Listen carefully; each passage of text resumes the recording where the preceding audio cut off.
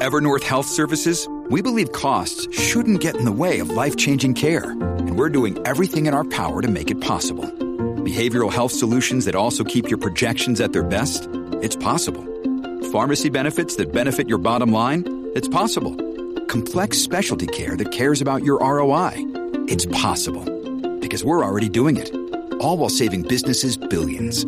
That's Wonder made possible. Learn more at evernorth.com/wonder.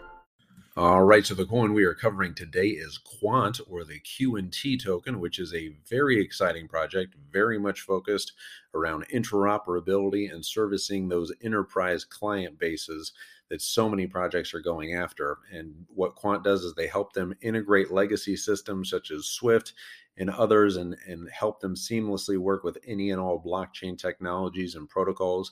They currently work with Oracle, NVIDIA, and many other major players. Full disclosure, I am not a Quant owner. I do not own any QNT. Just a very big fan of the project and one that we definitely have our eye on. The Quant, their CEO and team is extremely stacked. The CEO and founder Gilbert has a long history and very high-level roles inside the European Commission, the Federal Reserve. Inside the Federal Reserve, he helped headed up the Fed Payments Improvement Team and the Secure Payment Task Force inside the Fed. So CBDC conspiracy theorists, I'm looking at you, and while CBDC, that whole narrative is a very real thing and something Quant set out initially within the EU specifically to tackle head on. It's not what I think is the greatest strength and what is most promising about the project. The recent traction Quant has made within interoperability and the developments there, and also the recent huge developer adoption that they've gotten is very compelling. Quant just released its newest protocol upgrade called Overledger 205, which opens up DLT gateways for its enterprise clients. And what that means, DLT is essentially short for distributed ledger technology. So this essentially will allow legacy companies and institutions easier access, or effectively a bridge that connects them with stable coins, DeFi, NFTs, all ERC20 tokens, all ERC721 assets for immediate clearing and settlement. So the sky is really the limit, and something a lot of projects have really set out to do and tackle that enterprise categories because it's so valuable. We kind of look at this as kind of like a Ripple on steroids combined with a little Cosmos and Polkadot, bridging those gateways for those institutional players.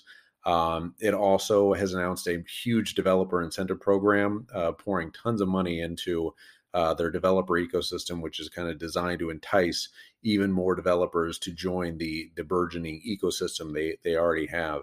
And similar programs, we all know have really helped Cosmos and Polkadot grow their developer base. And I'd assume we should see similar developer uptake and traction for Quant in the coming months and years to come. But also, Quant recently had the good fortune of being listed on both Coinbase and Binance, which increased its daily trading volume from $9 million to $740 million all in one day, which spiked the heck out of its price. It went up 117% from $178 per token on September 1st, just 9 days ago, to $387 on Monday, September 7th, just 2 days ago. So it's fallen back down with the rest of the market, but still holding pretty strong at 325. It's actually up today about 9%. It's gone so high so quick that we can't, obviously none of this is financial advice. We wouldn't suggest buying in at these prices or any price because we're not financial advisors. But certainly this is one that we're looking at, hopefully to come back down and compress a little more into that kind of sub $300 level. But we're very bullish on the future of Quant and everything we know about the project. Tough to make market, and price predictions, especially in the last week, or really in cryptocurrency in general. But coin market cap, it's inside the top 50 now and number 39. Its total market cap is $3.8 billion as of today. We can certainly see that 2 to 3xing in the next, few months, especially as the fervor and kind of the heat keeps going around Quant. It's definitely, one of those that on social media, the metrics that we're looking at right there, on those kind of tools is really exploding as of late. So if it can keep up that steam and keep up the traction that the team has made, we certainly can see this being a $10 billion market cap. But obviously not a price, not not investment advice.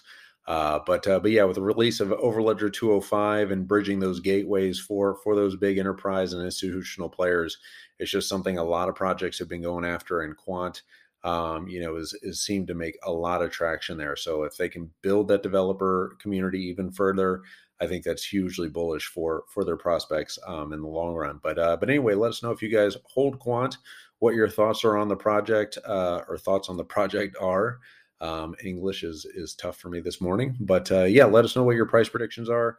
Any other kind of low cap gems you guys are looking at, because we're that's kind of the point of the channel, is bringing you these projects that you guys bring to us and doing huge deep dives into them and see where we think they're going. But anyway, I am babbling at this point. If you're on YouTube, give us a like and subscribe. Leave a comment down below on Quant. Give us a rate and review on the Spotify's and the iTunes of the world. And if you want to use BlockFi, use that link down below to get up to $250 worth of free Bitcoin when you use our link in the description down below. We love BlockFi. They're up to 8% APY on the USDC.